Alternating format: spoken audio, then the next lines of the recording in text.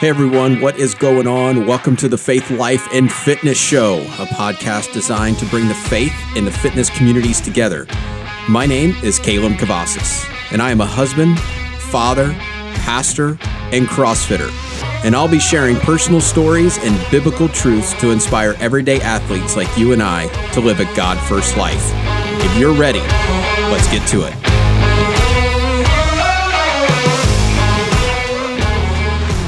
All right, what is going on, Faith, Life, and Fitness fam? It is your host, Caleb Cavazos, and I'm so excited for this episode. Hey, do you know someone that has ever tried to take the easy way out on something? Well, on today's episode, we're going to be talking about how there is no easy way for anything. But before we begin, I want to remind you that you can catch up on all of the episodes on your favorite podcast platforms, Apple, Spotify, Pandora, wherever you catch your podcast. Check out Faith, Life, and Fitness. Go out there, like it, subscribe it, and share it. Hey, today's episode is brought to you by Victory Apparel. I want to let you know that this company is for real. I have several of their pieces and love everything about them. They are a faith-based company that believes that making Christ known is their number one purpose in life. Hey, we've partnered with them to give our listeners 10% off of their orders. Go check them out at shopvictoryapparel.com and enter the code FLF podcast at checkout for 10% off of your order. All right, let's get to the show. All right, so we are talking about the easy way out or the lack thereof. And so I want to share a scripture with you guys today and a story in the Bible as I've been going through my devotions, but I also want to relate it to our everyday life because I don't know about you, have you ever thought about taking the easy route to get somewhere on your drive, whether you're going on vacation because vacation season is starting, whether you've tried a crash diet, whether you have tried, hey, let's just call a spade a spade. Have you ever tried cheating on a test? Have you ever tried to cram for something at the last minute so that you could take the easy way out and get the grade that you need? Well, I'm here to tell you that there is absolutely no easy way for anything. It may look easy from the outside for people looking at someone else, but I want to share a couple of things with you guys because this is something that just sat with me as I was sitting down doing my devotions and talking about this, but there is so many practical applications to this thought and this story that I think all of us could relate to. So the scripture that I'm talking about is found in Acts chapter 8.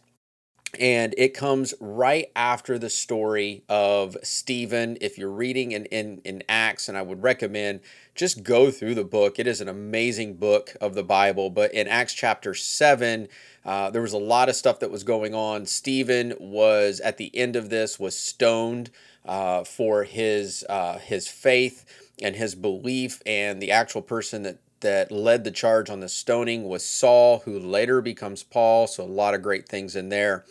And then because of that, there was a lot of scattering of the disciples who went to preach in so many different lands and different things that were going on due to the persecution. And there's a story found in Acts chapter 8. It starts roughly in about verse 18. And carries on, so 18, 19, somewhere around in 24 as well. And it's the story of Simon the sorcerer. And I love the story because this story has a great plot. There's really good things in it, but it has a tragic ending in such a thought patterning of this. And, you know, people were getting saved left and right. You had Philip, who was out there just preaching the gospel and doing his thing. And then you have this guy, Simon, who the Bible talks about. He did some great things through magic, whether it was illusions for people to believe. He was out there being David Copperfield before David Copperfield was doing his thing, but he was gathering people around him in a false way. But he heard what Philip was saying about Jesus and saw the things that Philip was doing, and the Bible said he believed and even was baptized.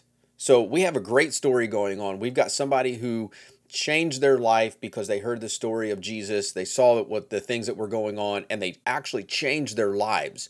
And so this is what we have with Simon. We have the great story starts out as he's changed his life. And then later on in the story, we've got Peter and John who show up on the scene to help Philip out. And they are talking about the baptism of the Holy Spirit and lots of miracles that are happening. And people are getting filled with the Holy Spirit and all of that. And this catches Simon's eye. He is very curious about what's going on. And so he runs up to Peter and John and talks about, hey, I want what you're doing.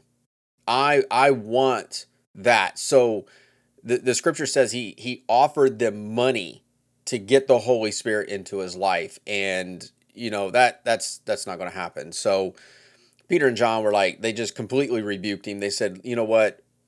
That is a completely wrong direction. And you need to figure some things out, because that is not it. You need to be praying for forgiveness. That is not how this works. You need to get your heart right. And then in verse 24, this is where it started for me to think through the easy way out, so to speak. And Simon said, can you pray for me that none of this will happen? And so Simon was looking for this easy way to get notoriety. I do believe that Simon, I believe, had a true conversion, but not a heart conversion. I think there was some stuff still in there, that he really loved the fame that was carried with his name as he was going around and doing all of these illusions and capturing people's hearts with the things that he was doing. But he wanted to pay for the Holy Spirit because he saw the power that was in Peter and John as they were ministering in all of that. And then he wanted Peter and John to pray for him so that he would receive the forgiveness. He didn't even want to do it himself. So he didn't want to put in the work to do that. And that's the thing. So here's the deal in all of this. There is no easy way. There's no quick fix. There's no magical pill for anything. No one is going to put in the work for you, right? No one is going to step up and say, hey, I want you to take a back seat. I'll do it all for you. You can get all the glory and all the fame for this. No one's going to do this. Okay? They're not going to talk to you about you. They're not going to just put your name up in lights just because they like you or give you a handout. I'm sorry, we don't live in a world where people just hand out notoriety. They don't hand out things for simply just because. And the things of hard work need to be put in there, right? So the road to anywhere is tough, and it takes work. There's going to be people encourage you. I don't want you to get the wrong idea. There's going to be people encouraging you along the way. There's going to be people praying with you. There's going to be people pushing you along, and they're going to run this race. They're going to run this race of life. They're going to do this thing with you. No matter what it is that you're doing, there's going to be people encouraging you along the way, but they're not going to do your work. They've got their own work to do. So nobody's going to pick up your work, their work, and someone else's work and just take up the slack so that you can just cruise and eat bonbons or sit on the beach all day. But the thing is they're going to be encouraging you because they're hoping that you encourage them. But they're not going to pick up your work without you doing anything. So what I want to do is I want to apply this to our physical lives, our fitness lives, and then also our spiritual lives. So let's start with the physical aspect of this. We all know that hard work pays off. Right? We all know that no matter where you're at in all of this, hard work is a mentality. Go look at any professional sports athlete out there. They're not going to walk on just because of who their name is. They're not going to walk on because they have one great game or one great practice. Hard work pays off. Now, I'm an old school guy, and I know some of the new school guys in the NBA. I'll think about different players and how they work. But one of the things that I know was back when Larry Bird was in the league. Larry Bird, it's known that Larry Bird would stay after practice and shoot hundreds of free throws after practice every day. And it was because he wanted to put in the work. And he was one of the best free throw shooters at the time of his era because he put in the work. You look at Michael Jordan, you look at Steph Curry, you look at LeBron James, you look at any of these professional athletes, they're putting in the work. I look at football, I'm a huge football fan. You look at Peyton Manning or Drew Brees or any of the Hall of Fame quarterbacks. Listen, they're not showing up one day on the practice field, throwing a touchdown and become great.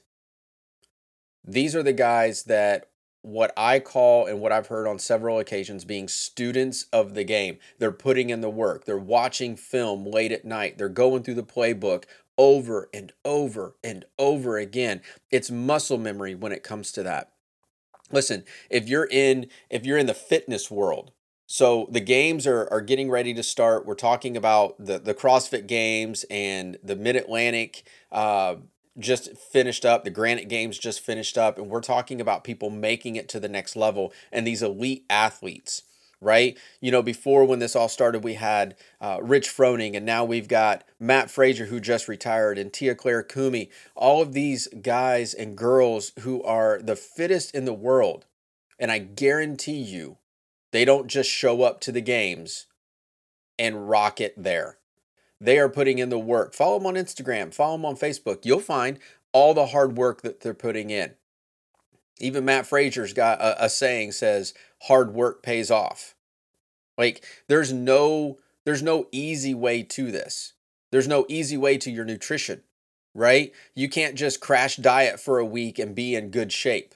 Matter of fact, those types of things actually do more damage to your body long term of these crash diets, and you eat like crap the one week, and then you eat like grass the next week, and you're up and down and you're off of this and you're off of that, and you're just trying to find that magical moment to where you can lose the weight that you're doing, but there's no extra work to it. Those do so much damage to your body. And so if you're going to the gym and you want to hit that PR that you want to do, it's not you're going to wake up one day, feel great, and go hit that deadlift or that squat or that snatch or whatever mile run that you're trying to hit. People work all their lives to hit certain life goals. Personally, I just hit a personal life goal in my squat. I just hit a 300-pound squat. 2 years ago, would have never thought that I would have been able to walk into the gym and do that. I wasn't even close. Wasn't even close. But I worked every day to get there. I'm not games athlete. I'm not even close to games athlete, guys. I'm just there's no way. I'm a masters athlete, and some of these masters athletes would kill me in the games. I don't even have some of these moves. But these little milestones for me is showing where hard work pays off. When you're in the gym, you put in the work. No one's going to lift for you and then one day you show up and be able to do the work. Your coach isn't going to be able to show you the playbook and run all of the plays, hand you the ball and tell you to go do what you need to do, and you haven't practiced not one lick. There is no easy way to success, guys. There's no easy way through all of this. You're not going to get in shape or in better health by crashing diet or starving yourself or doing one thing or the other, or reading every self-help book out there. That's not going to work. You have to put in the hard work. You have to put in the education. You have to do it from a physical standpoint. Those are the things that you need to do. So let's flip the script a little bit and talk about our spiritual lives, because I think there's some significance in our spiritual lives of how hard work does this. Now, I do not want to be confused with saying that our success in our spiritual world and what God wants to do for us is all about works. But Paul does say faith without works is dead. You have to put your faith into action. You don't wake up one day and become the best preacher on the planet. You don't wake up one day and be a Mother Teresa. Mother Teresa put in the work, y'all. She put in work that most people on the planet would never even think about doing. You have to put in the time to build a relationship with Christ. You have to put in the time, just like you would build a relationship with an individual. You have to put in the time with them. You see, Jesus knows everything about you. He loves you unconditionally. But that doesn't mean that you know everything about Jesus. That doesn't mean that you know exactly what your purpose is or what God's plans for you are or anything like that. You have to put in the work. There is work that is called faith in action. There's an action to this. He loves you from the start. So you don't have to earn anything with him. I want you to listen to me very carefully. You do not have to earn anything from Jesus. But we do have to put in work in our faith. But knowing him, his will for your life, your calling, and your purpose doesn't just happen. Now, I would say there are few cases, the 1%ers, that God will give them a dream of exactly what they're supposed to be doing. But I would bet anything that I have, if you go back to the life of that person, that was a culmination of the work and everything that they were doing to lead up to that vision and that dream that God had called them to. There is a lot to our faith walk that keeps us in action. Think about some of the greatest evangelists and preachers and pastors of all time. I think of guys like Billy Graham. I mentioned Mother Teresa. I'm thinking of T.D. Jakes, or anybody that you want to put in that category that you would look up to say, these are the pillars of faith, whether they're now or whether they're from the past. They put in the work. T.D. Jakes doesn't wake up one morning on Sunday without preparing anything to speak, stand on the pulpit, and begin to preach like he does. He's put in the work. He's spent time with Jesus. He is spending hours upon hours a week meditating on what God has called him to do. There's work into that. Now, you may not be called to be a T.D. Jakes or a Mother Teresa, and that's okay because God has a plan for you. But unless you put in the work of knowing who Jesus is in your life, we won't be able to know what that plan or that work that you're supposed to be doing is. You see, someone else isn't going to do it for you. You're not going to go to church one day or go to wherever you go and someone's going to say, hey, this is what God has called you to do. And you just say, okay, I'm going to do that. It doesn't happen that way. It's a consistent daily walk relationship with the Father, with Jesus, with the Holy Spirit that's going to take you into the stratosphere of where you're supposed to be going. It's a self-examination every day of where your walk is. Just like an athlete, just like anybody else that's out there, they are examining themselves every day. I think of football players that are in the grind right now at the OTAs and the off season, and they're watching film and they're looking back about how their season was last year and what they're looking forward to correct this year. They're nursing their injuries and they're getting ready for the season. Now, that doesn't mean that when they walk onto the field game one of the season that they're going to be Super Bowl bound or World Series bound or finals bound, wherever it is. But they're going to put in the work. And I guarantee after the game, the next practice, they're watching film to how to get better. Our spiritual lives are very similar. Our film is in the Bible. How do we need to be better at who we are? And that is that our film is what Jesus wrote and what God wrote in his word that shows us what we need to do. So some of us need to get back into the film room, spiritually speaking. Some of us need to get back into that film room and figure out, God, what is it that I need to correct today so that I can put in the work to be who you call me to be? Listen, guys, I just want you to understand that Jesus loves you no matter what. You don't have to do anything else today to earn his love. He loves you unconditionally. But what he is calling us to do is to put in the work. Because at the end of the day, there is no easy way to a better relationship with Jesus. There's no easy way to being a better athlete. There's no easy way to being a better person. Don't be Simon in our story.